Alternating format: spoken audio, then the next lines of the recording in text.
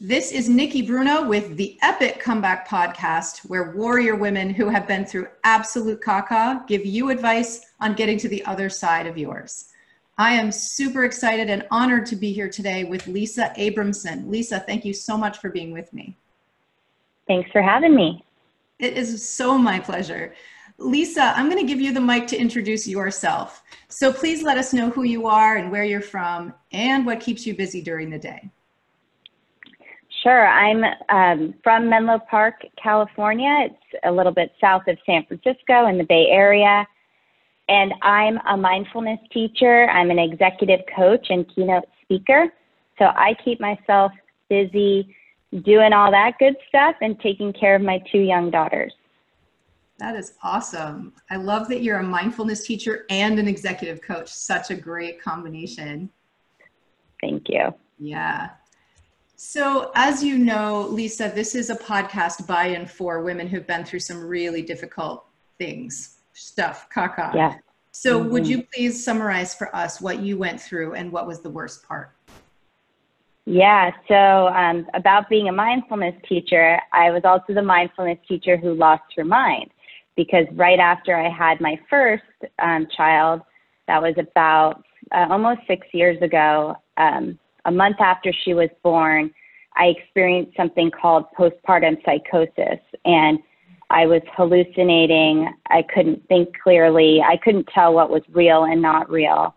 And, the darkest of that moment was I thought, who am I? If I don't have my mind, there was moments of lucidity in this chaos where I said, maybe I should just go kill myself. Will this make it go away? And I asked that question to my husband and my mom, and I thought actually that was a really smart question that I was asking them. I was like, I'm finally thinking clearly. Like, my mind is gone. I can recognize that right now. Let me ask them. Because I didn't know that I was suffering from this rare but severe postpartum illness called postpartum psychosis. The hardest part, there are so many hardest parts, but, I was hospitalized for 10 days in a psychiatric ward. I was not able to be with my daughter for the first 5 days I was there. And, that was a challenge. It was a challenge building my confidence back. As a coach, I rely on my intuition and gut feelings, and I felt like all of that had been messed with. Everything that I thought I knew, I really prided myself on being optimistic and, a go-getter and someone who, isn't like the victim and is someone who takes responsibility and figures things out. And this is something I just could not at all figure out on my own, nor should I have. Sure. So I think I made it worse by, blaming myself and trying to think through why this happened.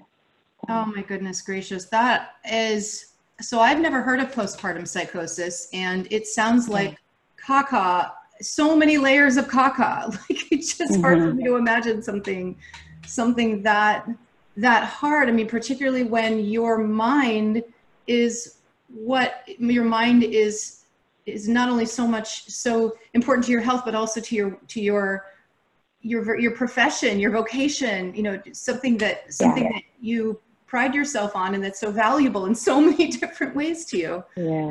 Yeah, absolutely. I kind of, in one fell swoop, it was like, my career's over. I feel like I've failed as a mother, in the first few weeks of being a mother. And I thought, I can't be there for my husband. It was like all the identity blockers just fell flat. And I was like, I don't know who I am. Because right now, a week ago, I was teaching a month ago, I was teaching people about self-compassion and mindfulness. And then I'm sitting in the psych ward, trying to fill out a self-care pamphlet. And I was like, I used to be teaching this stuff. And now I'm in here, what has happened to my life? That just sounds. And you gotta laugh. I would say if I give a tip for you, when you're going through it, at some point you will laugh. That there's some parts of the experience that you go, that was truly ridiculous. Yeah. Right. You either cry or you laugh. I prefer to laugh. Totally. I'm so with you. I'm so with you. And I think people, when you laugh about these experiences, they can think that you're being crass. But when you're the one who's been there, like, you're allowed to call yourself the mindfulness teacher who lost her mind. You know, like, you have full rights to call yourself that. And, totally. Like, because that was what was going on. That was the tape that was playing. You called it. I mean, no, you called it. Like, you're using the words to describe what happened. My next question is kind of two parts. What I'd love to know is, so you said that you were in the hospital for 10 days. I would love to know, just kind of as a general sense, how long did it take you to recover from that in terms of getting back to yourself and feeling like you were yourself, residing in your own mind again? Actually, I'm going to start with that, and then I'll ask you. So, sure. I mean, the process was, gradual. But I would say, for me, going back to work and getting back to teaching and feeling like I was contributing and like reawakening those parts of my old self, that was really important in my healing. And I was back on stages, teaching and lecturing in May after my daughter was born. So that was like 5 months after she was born. Okay. I know that's not the path for everyone, but for me, that did make me, even though it was like a fake it till you make it kind of thing, it was an important part of the process to feel like I could still do some of these things that the old Lisa could do. But, it was over the process of years, and I'm still unfolding all what happened. I mean, and I'm glad I am, because I feel like you don't have something also so perfectly, strangely synchronous. I mean, what happened, being someone who teaches people about mental well-being and then being so unwell, like, there's a lifetime to unpack about why that happened and what I'm supposed to learn from it, right? You bet. And that is the thing about trauma. Trauma is something that unfolds. It's not like, this is leading me into my next question, which is, what is the best thing about being on the other side? But the more times I ask this question, the more times I realize that although there can be absolute that feeling of being on the other side of it, being on the other side of the worst of the crisis, I do believe that that's an apt description. That doesn't mean that trauma gets wrapped up in a bow and then you never think about it again, or like all of the processing has happened. So I want to let you know that I'm aware of that. But I still want to ask the question, given where you are now, Lisa, what's the best thing about being on the other side of that totally traumatic, awful, crappy situation? Yeah, I mean, and I would say if you're in the middle of your crisis right now, like, this might not resonate, and I would have shoved this back in someone's face if they told me while I was in the middle of the crisis. But the truth is, I mean, you do develop this bit of inner resilience, this unstoppableness that you're like, I've been through the worst, like, watch me. And granted, it's not every day that I wake up and I'm like, watch me. But on the days where I do, it's pretty freaking good. And, it's not always there. There's moments where I still will be kind of drawn back, swept away into like losing my confidence or kind of questioning myself. We all do that. But then there's part of me that really goes, I pushed myself to the limit. I saw what happened. I mean, what a gift to see how your friends and family support you. I get cheered up even just thinking about, like, people come out for you. Like, wow, you don't want to have a crisis to have that happen, but like, how beautiful to see how people love and support you and they're there for you. Like that, truly beautiful. So you remember that in those good moments. You remember that, and you remember, like, it's probably never going to be that bad again. Thank God. Thank God.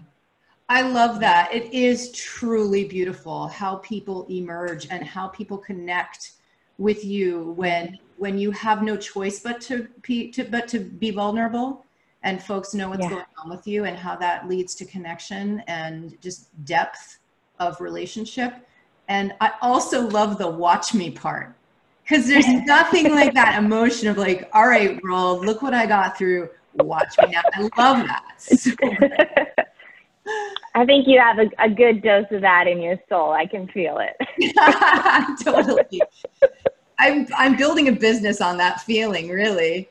Or have built one. So Lisa, I have been observing that really strong warrior women who've gone through some tough stuff and have come out on the other end of it tend to travel in packs. So I'd love to know, who are some other kind of warriors like you who would be great guests on this podcast and have a good story? Perhaps women who've inspired you along the way. Yeah, absolutely. A friend, Robin Woodman, I would recommend talking to her, and Jessica Goldman-Fong, my friend Paige, my friend Lindsay. I mean, I got countless women, and they're all women that are just, yeah. I mean, I'm in awe of their strength. So, well, let's connect about them later, because I would love to invite them to hang out with me. So the nugget here, the really essential nugget that I can't wait to ask you, Lisa, is what is a piece of advice, or maybe two, or maybe three, that you would give to women who are in that caca right now? They're going through the crisis. How would you advise them to hang on and get to that other side? Yeah, I would say really do your best to not blame yourself. I feel like it's a tempting trap to fall into, is to keep just piling on. So the best you can do, obviously, like reach out and get support, therapy, you know, do what you need to do to support yourself, whether that means medication, you know, therapy, acupuncture, exercise, like do all the things. Mm-hmm. And then start a self-compassion practice if you haven't already. So take those moments, learn to kind of dial back that inner critic and increase the volume of that inner coach, kind of just talking to yourself like you would a friend. And again, it's a practice. It's not another thing to be like, I'm beating myself up about the fact that I'm still mean to myself. Like, we all have those moments, you do it, but trying to let go of some self-blame. And I think especially overachieving women, they tend to take what I call 110% responsibility. So, you know, they go in and they're like, I'm going to just go ahead and like take all the blame. And you're like, no, actually, like, you had a postpartum illness that sorry, Lisa, you didn't have control over that. There's things in your life you didn't have control over. So recovering control freaks like myself, anyway, we like to blame ourselves. Try not to do that. And then I would start a self-compassion ritual or practice. That is fantastic advice, in my humble opinion. Two things. First, what I'm hearing is a relationship between control and blame. So wanting to have control and also being used to taking responsibility for stuff that isn't necessarily your responsibility at all. I think that can come from a place of almost, you're saying, overachieving, like overcompetent women who are saying, well, if I take responsibility for this, then I can have some control and I can fix it. But if something is out of your control, you can't necessarily fix it. And that's so hard, is like letting go of that control. And the other thing that I wanted to ask you is, quickly, do you have a favorite resource or two for what a self-compassion practice could look like that we could send listeners to? Yeah, absolutely. I have a 5-minute self-compassion meditation on my website. It's a part of what I call like a 5-day mindset reset. So it's 5-minute meditations. You do it for 5 days. Just, again, trying to have that new perspective, which can be really hard when you're in the middle of something tough. So it's bite-sized, but I think it makes a big impact. So it's just at lisaabramson.com. Fantastic. Yep. And we're gonna say your website again in a second. On a totally other topic, Lisa, if you could have any superpower, since we're all about being epic here, and it has to be a superpower you don't already have, what would it be? Yeah, I was thinking about this one. At first I was going to say flying, but then I thought, you know what, I'd actually like to have a switch in my brain that went from like go-getter mode to chill mode and be able to like activate that on call. I'm working on it with my meditation practice, but I do not yet have that superpower, and it would be awesome. Because there's times where I just want to be like, stop striving, just go into chill mode. Mm-hmm. So that would be the desired superpower of the day. When you come by that, I am in. I'm so in on that. Awesome. It's sort of like, almost like sounds like the opposite of watch me now. It's like, watch me now, I'm in, I'm going in. And then like the opposite is kind of like, okay, chill mode. It's like, watch me do nothing. But there you go. Awesome. Lisa, thank you so much for joining me today. Would you please tell us just one more time where we can find you online? Yeah, lisaabramson.com. Yep, great. Lisa Abramson, spelled the way you think it is.com. And this will also be in the show notes so everybody can see it written down. And thank you again. This is Nikki Bruno with Lisa Abramson on the Epic Comeback podcast. For more information on staging an epic comeback in your life after going through a life-shattering situation, please go to theepiccomeback.com.